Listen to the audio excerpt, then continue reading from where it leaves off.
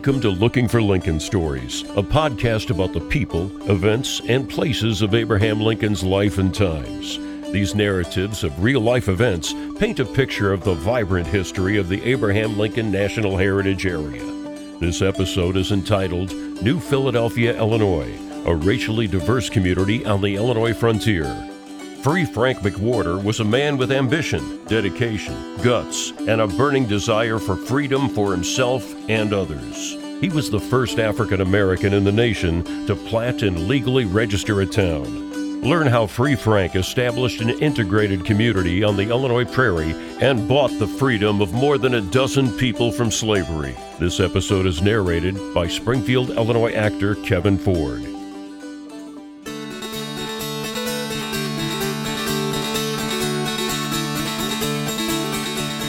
One of Illinois' most historically significant places doesn't look like much.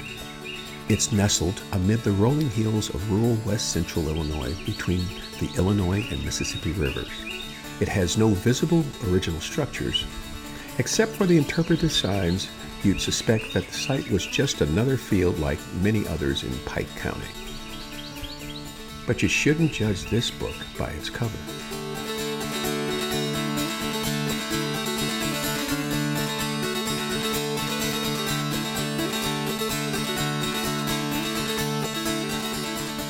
The New Philadelphia town site near the present-day city of Barry is so significant to American history that it was designated a National Historic Landmark. It was the first town in the nation to be platted and legally registered by an African American.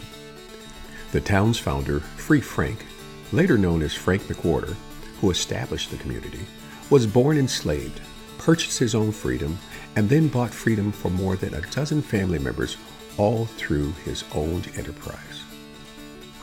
The New Philadelphia story is an inspiring tale of determination and dedication. It's about a man who quietly and methodically beat the racist odds of his time and built an integrated town long before the nation plunged into civil war. Much like the story of Abraham Lincoln, it's a saga of a man with a vision and the Illinois landscape that seemingly rose up to meet him.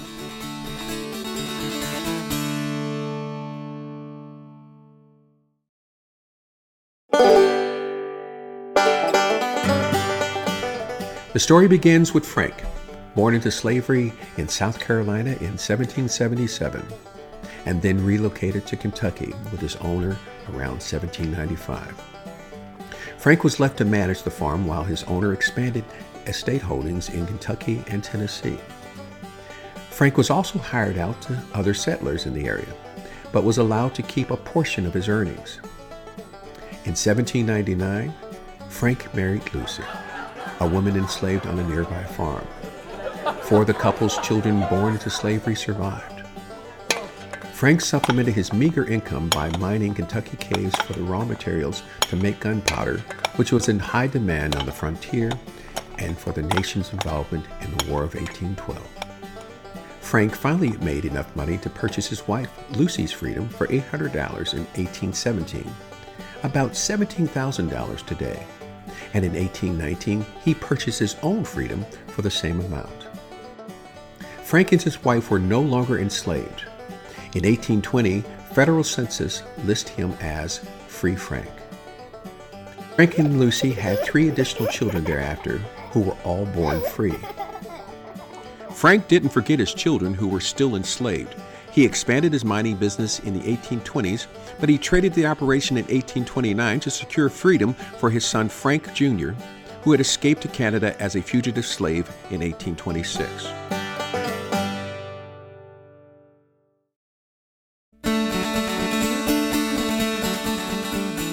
In 1830, Frank, Lucy, and their free children moved to the state of Illinois to settle on the land that he had purchased in Pike County. They became the first settlers of what would later become Hadley Township. By 1835, Frank had accumulated enough money to buy the freedom for his son Solomon. In 1836, Frank laid out the town of New Philadelphia on 42 acres of his land, making it the first town in America platted and legally registered by an African American. Frank did not immediately bring his older children and their families to New Philadelphia because they remained enslaved in Kentucky. He intended to use the proceeds of his real estate sales in the town to purchase freedom for family members remaining in slavery. In 1837, Frank successfully petitioned the Illinois legislature in Vandalia to change his name to Frank McWhorter, a spelling variation of his owner's surname. The legislative act granted Frank legal standing. By the time of his death in 1854, free Frank McWhorter had purchased his own freedom and that of his wife, 4 children, and 3 grandchildren. He left directions in his will to secure the freedom of his grandchildren who remained in slavery, a wish that his son Solomon fulfilled. All totaled, McWhorter freed himself and 15 family members from bondage at a cost of approximately $14,000, which equates to $500,000 today.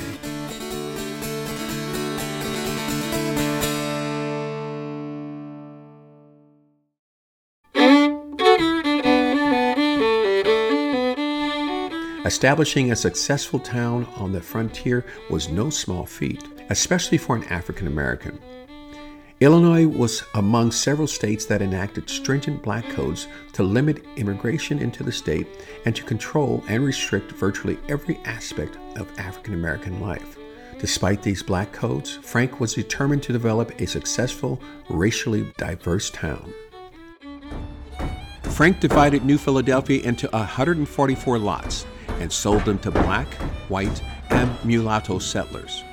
By 1850, 38% of the town's 58 residents were listed as black, a percentage far in excess of the statewide average of 0.6% black. Additional black farmers lived on farms near the community. New Philadelphia's population peaked in 1865 with 160 individuals living in 29 households, of whom 70% were white, 30% black. New Philadelphia's residents were involved in a variety of occupations, including cabinet makers, shoemakers, a wheelwright, a carpenter, a seamstress, a physician, teachers, merchants, and blacksmiths. A post office operated in the town from 1849 to 1853, and New Philadelphia also served as a stagecoach stop. New Philadelphia built its own schoolhouse and used it to educate the town's African American children, since they were not permitted to attend the state's public schools. An integrated school was constructed just north of New Philadelphia around 1874. The first burial in the Old Philadelphia Cemetery occurred in 1851, when Frank and Lucy's oldest son was interned there. The town seemingly had everything needed for success. It was located on fertile prairie land and accessible timberland for construction materials, was located along major county roads, and was between and very near both the Illinois and Mississippi rivers. It was only when railroads decided to locate elsewhere in the late 1800s that New Philadelphia began to decline.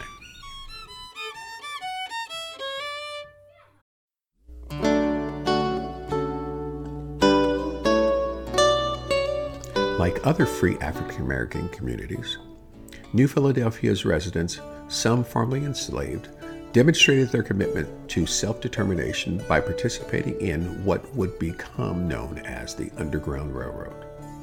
The rural and remote nature of the landscape surrounding New Philadelphia and the proximity to a river and the slave state of Missouri made it ideally suited for this clandestine enterprise. Historical resources indicate that the McWhorter family, New Philadelphia residents, and area townspeople concealed, harbored, guided, and accompanied runaway African Americans attempting to escape enslavement and find freedom. One account tells of a novel early warning system devised by a resident where chickens would be released, which caused dogs to bark, which in turn alerted freedom seekers and those sheltering them that strangers were in pursuit. Other Underground Railroad connections were more subtle. Oral history tells that there were 2 shoemakers in such a small town as New Philadelphia. It is argued that much of their business was likely providing shoes for runaway slaves.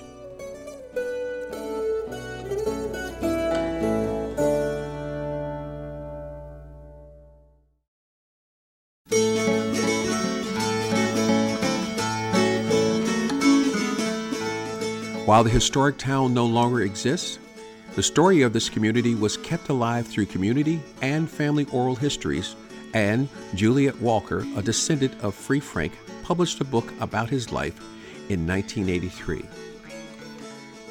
Then, archaeologists walked the site in 2002 and 2003 just to see if they could find anything on the surface. They located more than 7,000 artifacts. Closer examination revealed even more evidence.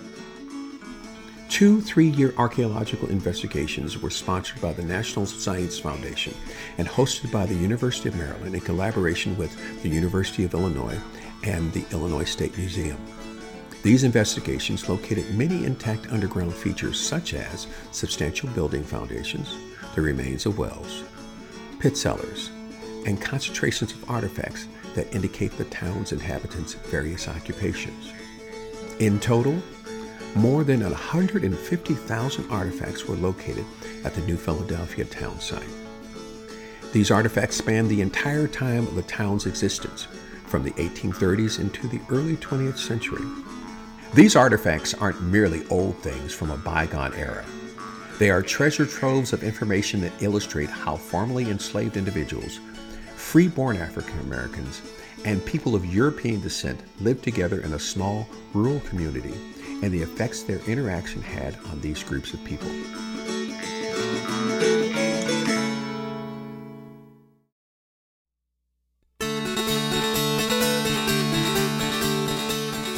The written and unearthed history of New Philadelphia indisputably prove that the site is of state and national historic significance. Area residents were the first to push for official recognition. The New Philadelphia Association, formed in 1996 by a group of local residents to keep the town's memory alive, erected a metal sign at the edge of the nearby Bayless Blacktop Road to commemorate the historic town and its founder. They sought and were successful in attaining the site's listing in the National Register of Historic Places in 2005. New Philadelphia was officially designated as a National Historic Landmark in 2009. The site was included in the National Park Service National Underground Railroad Network to Freedom program in 2013. And that same year, an informational pavilion was completed to provide interpretation to the increasing number of visitors who were learning of New Philadelphia. U.S. President Barack Obama signed legislation in 2014 to authorize a special resource study of the New Philadelphia's qualifications to become a unit of the National Park Service. Public hearings into the possibility were held in 2016, along with a site visit. Legislation was then introduced in Congress, and in 2022, President Biden signed legislation designating the town as the New Philadelphia National Historic Site. Visit the New Philadelphia town site and walk in the footsteps of a man with ambition, dedication, guts, and a burning desire for freedom for himself and others. Imagine Free Frank McWhorter standing beside you as his dream of an integrated town became reality, and with it, the freedom of more than a dozen people. Free Frank at New Philadelphia tells a story you can find nowhere else on earth. You definitely shouldn't judge this modest book by its cover.